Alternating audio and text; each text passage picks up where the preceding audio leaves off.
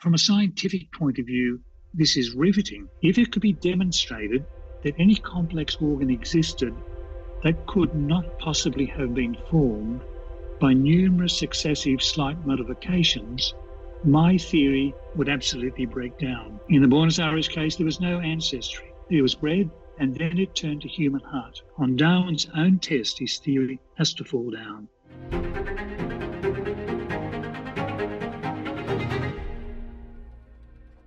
Welcome to this third and final episode of our series with Ron Tesoriero, the one who is really commissioned by Christ himself to do this investigation, not only into the wounds of Christ with the stigmata that he filmed with Katia Rivas in Bolivia, but also with the investigations into the Eucharistic miracles that really prove beyond a shadow of the doubt the true presence of Jesus in the Holy Eucharist.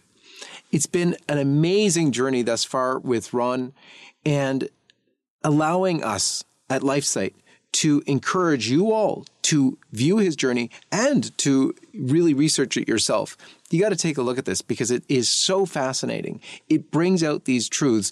We, like Thomas the Apostle, are given the opportunity to witness through Ron and his work the wounds of Christ, that we might ourselves be able to kneel down with Thomas and exclaim, "My Lord and my God." And where is that most real? It's most real on this earth in the Blessed Sacrament. And Ron's proof positive that the Blessed Sacrament is indeed the body, blood, soul, and divinity of our Lord by showing us that when examined, in these Eucharistic miracles, it changes into the heart tissue of our Lord, and specific heart tissue with both times no possible viewing of a genetic code, which comes from mother and father, but when they went into the mitochondrial DNA, which can trace only the mother's line, there they found something. We want to bring to you this final episode with Ron Tesoriero. This one really is also revolutionary because it attacks one of the sacred cows of our modern day. It's often said that science is opposed to religion and religious belief. Well, actually, no. You know, the Pope, especially Pope Benedict, talked about this total coherence between true science and true faith. That, though, takes into consideration the creation, God's creation of human beings, of course, which conflicts with this sacred cow of evolution, Darwinian evolution being the absolute ultimate and the truth, which is sort of the death of God if you listen to Richard Dawkins and his ilk. However, what Ron is able to show, these miracles, these Eucharistic miracles, which show that the Blessed Sacrament gets transformed into human heart tissue with white blood cells, that's something that really does challenge evolution. Let's listen to Ron describing these findings himself.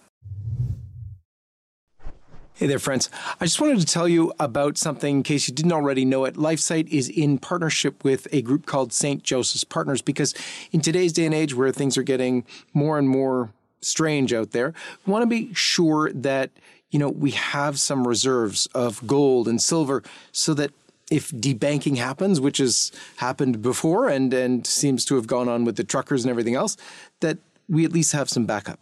And so there's been a lot of investing in gold and silver. We wanted to find a company, though, that we could trust with our investments like that.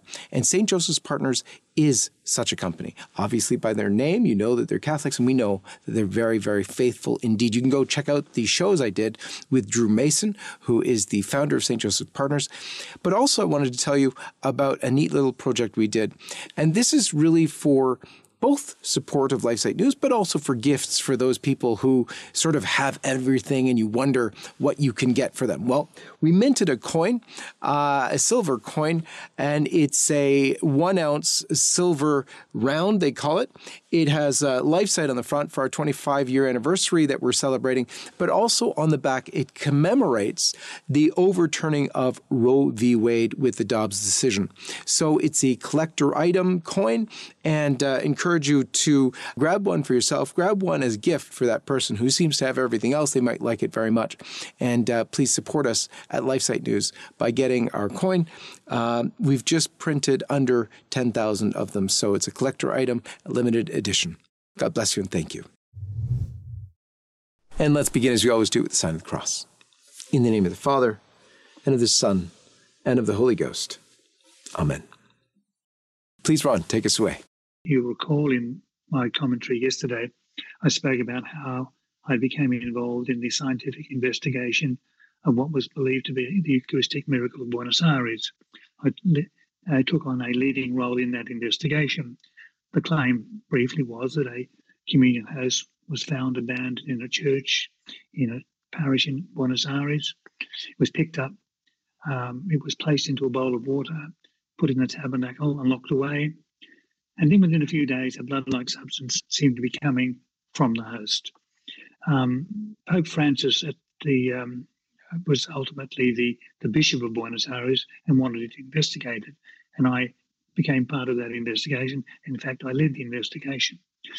As a lawyer, I was very concerned to make sure that I documented this whole part of the investigation, the testimony of the witnesses, the documentation of the progress of taking samples, and then ultimately the filming of the interviews with people who examined the substance, and they were told nothing about its origin. And the significant interview that I want to bring first in this story is the one of the forensic pathologist in New York who looked at our sample down the microscope. He said to me, I can tell you exactly what this is. This is part of the muscle of the heart. It's that part of the muscle of the heart that gives the heart its beat and the body its life. From the left ventricle wall, close to a valvular area. His expertise was the heart. And looking at this, he had no doubt that it was human, that it was heart. But he says, infiltrated through this tissue are white blood cells, and they're living white blood cells. They tell me two things. Firstly, that this heart was alive at the moment this sample was taken, and that this person suffered traumatic injuries like I have seen when someone has been beaten severely around the chest. The point that we're going to deal with today is those white blood cells that were found in that tissue, which they said were living white blood cells, that this heart was from a living person, not a dead person.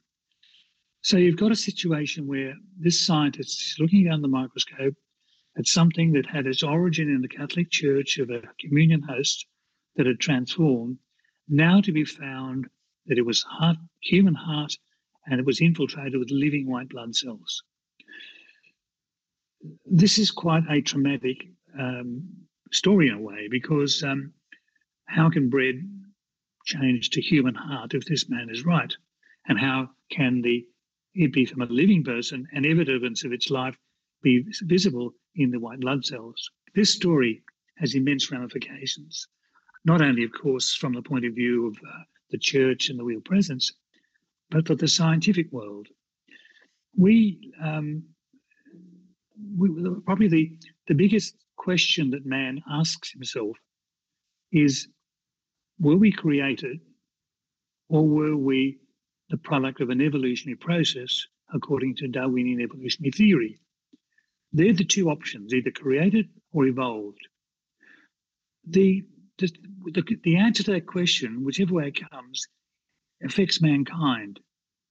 If we are purely the product of an evolutionary process, then we are not accountable to anyone. We can make the rules up as we go. We're no different than animals that have evolved a bit further along in the line of evolution.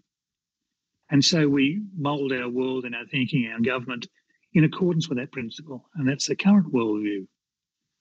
But if we are created, the whole thing changes. We are answerable to something. There's a moral code we must abide by, and our life takes on a different complexion. So the answer to that question is significant for humanity. This case has the potential to throw light on how that question can be answered. I'll proceed with the argument. Those white blood cells are living cells. They are cells.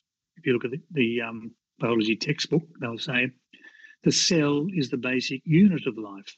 It's evidence of life. And the textbooks will tell you that a cell is the most complex item ever encountered in the study of biology. It's like a world of its own. It has a highway system, a command center. It has a waste system. It has a water supply system. It has a whole series of components that all combine together to enable us to be able to function as human beings. The complexity is far more complex than the world's most advanced computer. And these tiny cells, hundreds of them can fit on the tip of a pin. That's how complex a cell is. And yet this man is looking down that microscope and saying, they're cells. That is life in its basic form. And as we say, if a cell has all that complexity, it is complex. There's something magic about that cell. Science says that cells only come from other existing cells. But that begs the question, where did the first cell come from? And how did it get to be so magnificently designed to have purpose and function as we now see that cell? The scientific textbooks tell you the cell came together by itself over billions of years of evolution. It progressively formed to the complexity that we now see it. It is a product of evolution itself. And so that is the standard understanding of the origin of the cell. It's self-assembled. The textbooks tell you that, and no other option. So we then have to go back and think to ourselves here, when we look at these cells, that is life that's come into being, but it's come into being from where life did not exist before. The communion host was bred inanimate. It's transformed into something which is life.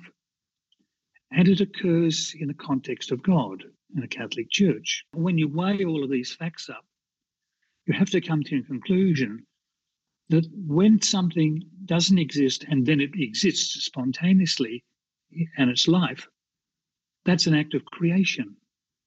So what the only plausible explanation for how that life came into being in that situation was the only plausible explanation for that is that it was an act of creation by God. There's been no other instance I'm aware of where science can point to life having come into being spontaneously from non-living matter in this sort of form. The search for how life started has been going on for 100 years. When the famous Oxford professor was asked in an interview not so long ago, here's the man who says there's no God. Well, he says, well, how did life started? And his answer was, we simply don't know. Ever since the Russian scientist back 100 years ago claimed that he was on the verge of being able to work out how life started by trying to simulate early Earth conditions with matter and energy coming together and producing the basic building blocks of life. He says, we're on the verge of finding the answer. This was 100 years ago. They still haven't found the answer. Scientists have been working non-stop, if you'd like to put it that way, for 100 years trying to find out in what conditions might life have come into being. The standard textbooks which the students use say we think we have the answer. We think that 3.5 billion years ago, the matter and energy were in the right place at the right time for life to commence. And it's on that unproven foundation that everything proceeds in the evolutionary argument. There's no evidence that that's when life started. No one knows when, how, where. But yet in the Buenos Aires case, we do know where, when, we don't know how, but life has come into being in this particular context. So the Buenos Aires case has facts which from which we can observe what has happened. We have documentation about it. We have scientific analysis of it. So we are able, in a full forensic sort of way, to be able to demonstrate here is a factual situation where life has come into being from where it didn't exist before, of which there's no other evidence of it having come into being elsewhere. So it has to be a very relevant consideration from a scientific point of view on the whole question of the evidence of life, on the origin of life. One issue, of course, is the white blood cells. The other issue is this man looking down the microscope is saying this is human heart. Well, I'll read from my notes because it's clear, and I'm sure the reader the watcher or the viewer of the program will appreciate why I read it, because it's well considered and relevant to a proper understanding of what I'm about to say. That forensic pathologist was clear in his report that the material was human cardiac muscle from the left ventricle wall close to a valvular area. The heart tissue spontaneously came into existence from non-living matter. The physical evidence of this exists today, and the circumstances of how it happened are known. The chain of evidence has been meticulously documented. There was no evolutionary process that preceded the coming into being of the human heart from which that tissue came. Evolutionists typically select a complex organ of the human body and compare it with an organ that looks like that in a simpler creature on the branch lower down on the evolutionary path. The assertion is that the human heart didn't just turn up in the way that it exists today. Instead, it developed in stages over millions of years. The basic version goes something like this. First, there was an invertebrate stage with no heart as such, just a muscle system pumping blood. Then it evolved into a rudimentary form of heart like a fish. Then it progressed to a 3-chambered frog heart, then a 3.5-chambered turtle heart, then to a bird heart, and finally to a 4-chambered human heart. But how do evolutionists account for the evidence in the Buenos Aires case with the spontaneous host to human heart? There was no billions of years of evolution, no prior invertebrate, no prior fish, no frog, no turtle. There were no intermediary steps. There was no evolution whatsoever.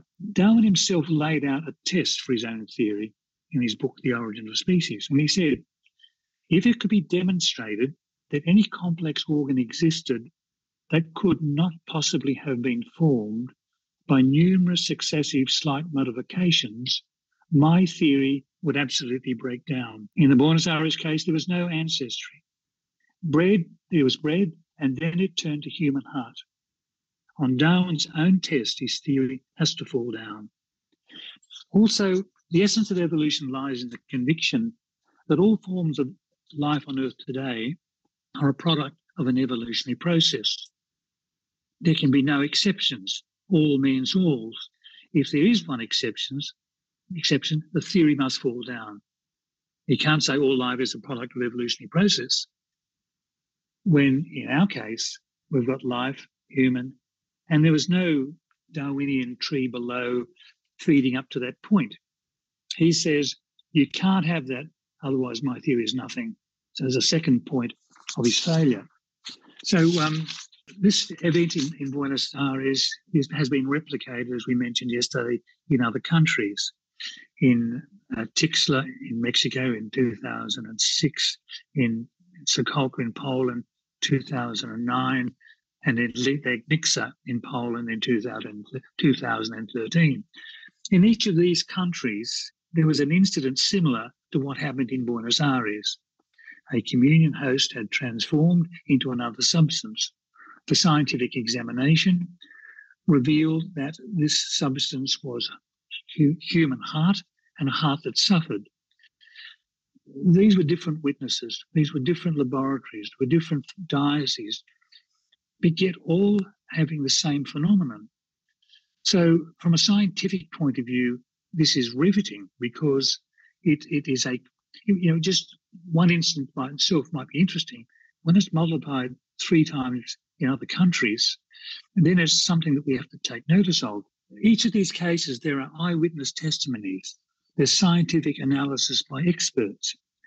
The conclusion they've come to when bread is turned to human heart are not grounded in superstition or by defying reason, but on an interpretation of observed facts. We live in a world where it's assumed that science is the gold standard of all knowledge, and faith is the preserve of faith and superstition. That's what we think. But what happens when science affirms the reality of bread having changed into human flesh and blood in all these cases? We've inherited a worldview from the Enlightenment that there are no such things as miracles, there are no God, these things don't happen. It's an affront to our intelligence to believe that such a thing could happen. Science is the answer for the questions that we have in our world. That's the Enlightenment thinking. But all of a sudden now, it's all turned on itself, because it's now science saying what you discarded is wrong. This is a reality. But those scientists working on this whole question of the origin of life are still of the mindset, of course, that there's a natural explanation for everything. They're not expecting that when they do this search, there's going to be another answer to the one that they assume is going to be the answer, namely a natural process. It's interesting that Harvard University, one of the most prestigious universities in the world, 14 years ago set upon a campaign or program to try and work out what was the origin of life. Been going 14 years, there are 30 professors, all working away at trying to work out the answer. No one's been able to find an instance of where life has come into being initially on Earth. So it's presumed it must have happened on a planet outside of Earth. And so they're working on how could life have been somewhere else and then seeded itself on Earth through a meteor or something or other. 14 years, 30 professors, they still haven't got the answer. But what's interesting is what the leader of that team, Professor of Chemical Biology, David Liu, said at the beginning. My expectation is that we will be able to reduce this to a very simple series of logical events that could have taken place with no divine intervention. So they've already worked the answer out. There's no God. It couldn't be from them. They can't work it out naturally. But now they've got something to have a look at, which is the Buenos Aires case, which should give them the answer they're looking for. But who knows how long that might be before that happens. We know that God has been excluded from the science class because of the worldview that we evolved.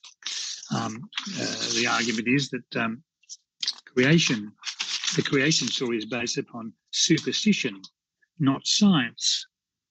You can't bring into the science class something that you can't produce any evidence scientifically about there being a God, so you can't come in with your stuff. All of a sudden, things have changed because now we have a scientific basis for faith.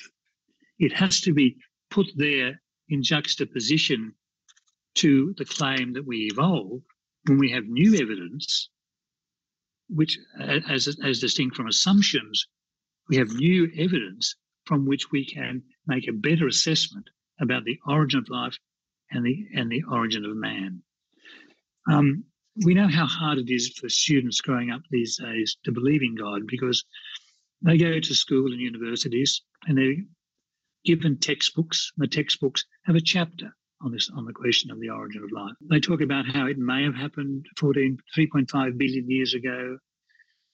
There's no suggestion that this might be wrong. It's saying that's when it happened. We're just still trying to find out just exactly how it happened.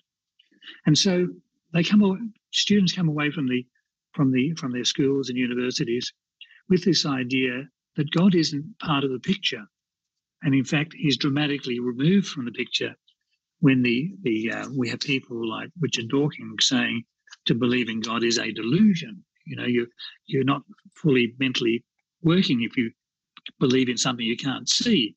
There is no God. So it's no wonder that you find in the last 30 years belief in God throughout the world has diminished significantly compared to the way it was. And that's basically because of the chorus of voices that say there's nothing to religion. Evolution is the answer. Evolution is creative. Look what it does. Look at this world around us. It all happened through this process. So I think that there's a lot to think about in the consequences of this story. But what I would like to come to now is that I worked with a Dr. Robert Lawrence from San Francisco, who was a forensic pathologist. His background was that he is the son of the famous Ernest Lawrence, who won the Nobel Prize for inventing the cyclotron, which split the atom and started the nuclear age. And when we were working on this case, he said, I wish my father was here to give us some good understanding of what I'm dealing with. But in the end, he wrote to me after I'd written the latest book, My Human Heart, and says, Ron, it will make us scientists rethink all our concepts. I am not religious. You present a convincing argument in favour of a creative agency and makes Darwinian evolution an inadequate explanation of how the world and its inhabitants came to be. A very concise and significant comment from someone who worked on these cases and had to scratch his head as he pondered on what he was examining in the course of this story. So it's a momentous finding. Can you imagine how it would be if this was true and Darwinian evolutionary theory didn't have the legs that it's claimed to have? What will happen to our universities, the teaching of evolutionary biology, evolutionary psychology, evolutionary medicine, all on a basis of an assumption about how life started and how life evolved? Just a quick note before we return. If you would like to stay up to date on LifeSite's coverage of the latest life, family, and culture news, subscribe to one of our many newsletters by going to lifesitenews.com/subscribe. And if you'd like to help us bring our truth-telling coverage to millions around the world, please consider making a one-time or monthly donation at give.lifesitenews.com. And now, back to the video. There remains another portion to your story, I think, that really should be talked about at least a little bit. And it pertains specifically to Pope Francis. He really, because he was the bishop there in Buenos Aires when you launched this effort now more than 20 years ago, it's seen your life's work go in a totally different direction. I think when you started, you weren't expecting that this would go on for so long. This journey has seen you lose one of your partners, Mike Willesee, the famous Australian investigative journalist who worked with you for so many years. Also, it saw you tragically lose your wife. And so this has been a lifelong pursuit, sort of set up for you by our Lord, I'm sure. But the same bishop who initially set you out on this is now the Pope. He's now the Pope who stands sort of in the way of you being able to finish the journey with the Shroud of Turin. If you could explain what that finishing piece would be and your letter to Pope Francis back in 2019. In the course of the 20 years of examination of this Eucharistic phenomenon in Buenos Aires, we did a series of tests, both pathology and DNA testing.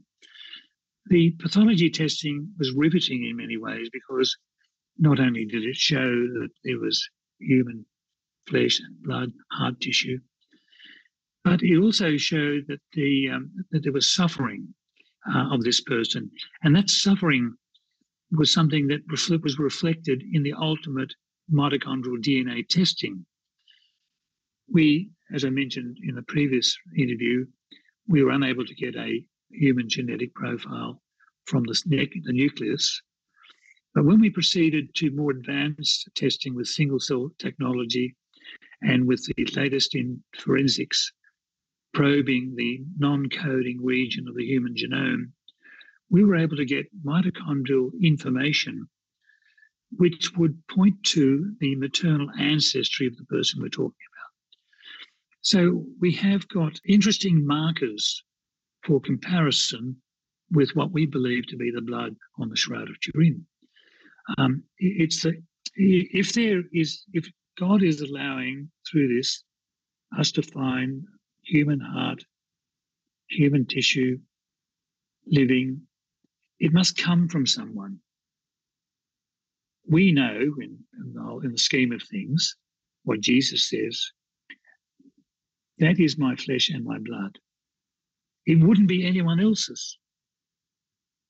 So if that's the case, and we've been given through science these days the ability to go so far with forensics and genetics, the last point in this path of investigation is to have a look at blood on the Shroud of Turin, which we firmly believe is the burial cloth of Christ and on which there is blood from his crucifixion. Potentially science will be able, I think, from the progression we're now seeing from what's been done, that we'll be able to probe the information that's in the blood on the shroud using the same sort of technique that we've used in the Eucharistic miracle of Buenos Aires. We know that the Eucharistic miracle finding, this was from a living person. We know that the blood on the shroud is from a dead person. Could you imagine if they matched, the scientific findings matched? The person who was once dead is now alive in the Eucharist. And it would be science that tells us that. That's one corollary of the potential resulting of testing. And that's mammoth for the church. I do see a plan of God in this, the coincidence that he was the man who started the story, who has presumably followed it and could see the logic of what my proposed next step would be. And coincidentally, the only person who can allow that next step is the man who's the Pope now. And it's up to him. I wrote to the Pope saying, remember I met you and presented to you the initial findings of Dr. Zuckerby. Since that time, over the next 15 odd years, I've progressed in the DNA research and the examination of the Eucharistic miracle with the latest of forensics. Here's what we're up to. It seems logical to finish this story by doing this next step. I seek your permission for this next step to happen. I honestly believe that it will happen in time because I don't think anything lacks in the logic, in the suggestion. But I think the fear is that there's this negative sentiment about the shroud and the fear that something could happen scientifically which could take away all of this feeling that this is for real. But I think you have to at some stage through science take that step, because I think that the fact that you don't is more of an indication of your failure to believe in its truth than not doing it, particularly with this background. And so I'm optimistic about it. Many things will follow from that. Mind you, it's not without good reason that I say there's a parallel in information from the Eucharistic miracle with the Shroud of Turin, because we already know that the shroud demonstrates that there has been physical torture, that this person has been beaten, has been crucified, and suffered traumatic injury. So you've got parallels there. We've got all of our previous studies have shown in the phenomenon of the statue of Christ in Bolivia, immense suffering that's produced these wounds on a statue that are human. We've got the same phenomenon in the Eucharistic miracle. We've already got a pattern of convergence of information in those two stories. The third one is just waiting to happen in terms of the process of examination for verification. So I'm confident, but it's a great thing to look forward to, and I hope it happens. Pope Francis has an awesome potential here, as he did when he was first elected Pope, actually, because he was a man who was almost fearless. That hasn't panned out in the way we expected it to at the beginning. In fact, it's gone in a very different direction. However, a lot of people have been praying for Pope Francis. And what a gift it would be to have him allow this and therefore be able to give to the world, even himself, because the originating bishop, to give to the world himself the proof of Christ's true presence in the Blessed Sacrament. It might not happen with this Pope, but as Katja Rivas revealed to you, it will happen. And I think even if that's with this Pope or with a future Pope, it'll be really something. It'll be an opportunity once again for Christ to show his presence on earth, which is seemingly so lacking for all of us. Even though he's already performed Act 1 in the Buenos Aires miracle itself. I mean, it is an amazing demonstration of God stepping into our world in a way that we've been inviting him to do for ages. You know, if you're there, show us yourself. He did show us himself. And of all places, in a Catholic church, not, at the beach or wherever it is that people want to find God. We will join you in praying that Pope Francis will heed this request, and it would be so glorious to finish your investigation. There will be members of the clergy, bishops and whoever, who watch your program, who could be inspired by what I presented and could present the logic to the Pope. In fact, one of the major cardinals in America who I've approached has said on his next visit to the Pope, he will raise the subject. So that's a good sign. It's one of the top cardinals of America. So, hopefully others will do the same. And as you say, with prayer, anything can happen, and let's hope Pope Francis sees the wisdom in it. Mind you, he comes from a background where, the Jesuits usually are not 100%. I say this generally. I've heard the expression that some Jesuits believe that God does not perform party tricks, perform miracles. He did it all before. It all ended. There's no such thing as God intervening today. But they're a minority. But then again, it's not uncommon to find people of that view who are religious. But here we've got evidence that God does do things, and for a reason, and he certainly has done that here. Ron, thank you so very much for sharing your journey with us.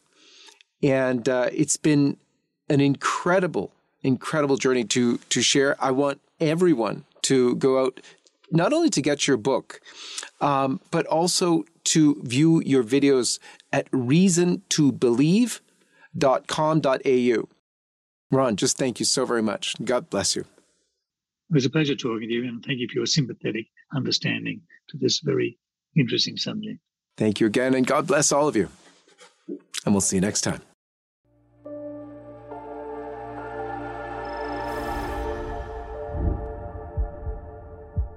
Hi, everyone. This is John Henry Weston. We hope you enjoyed this program. To see more like it, be sure to hit the subscribe button below to get all the latest content from LifeSite News. Check the links in the description to read more and connect with us on social media so that you can stay up to date with all the latest life, family, faith, and freedom news. Thanks for watching, and may God bless you.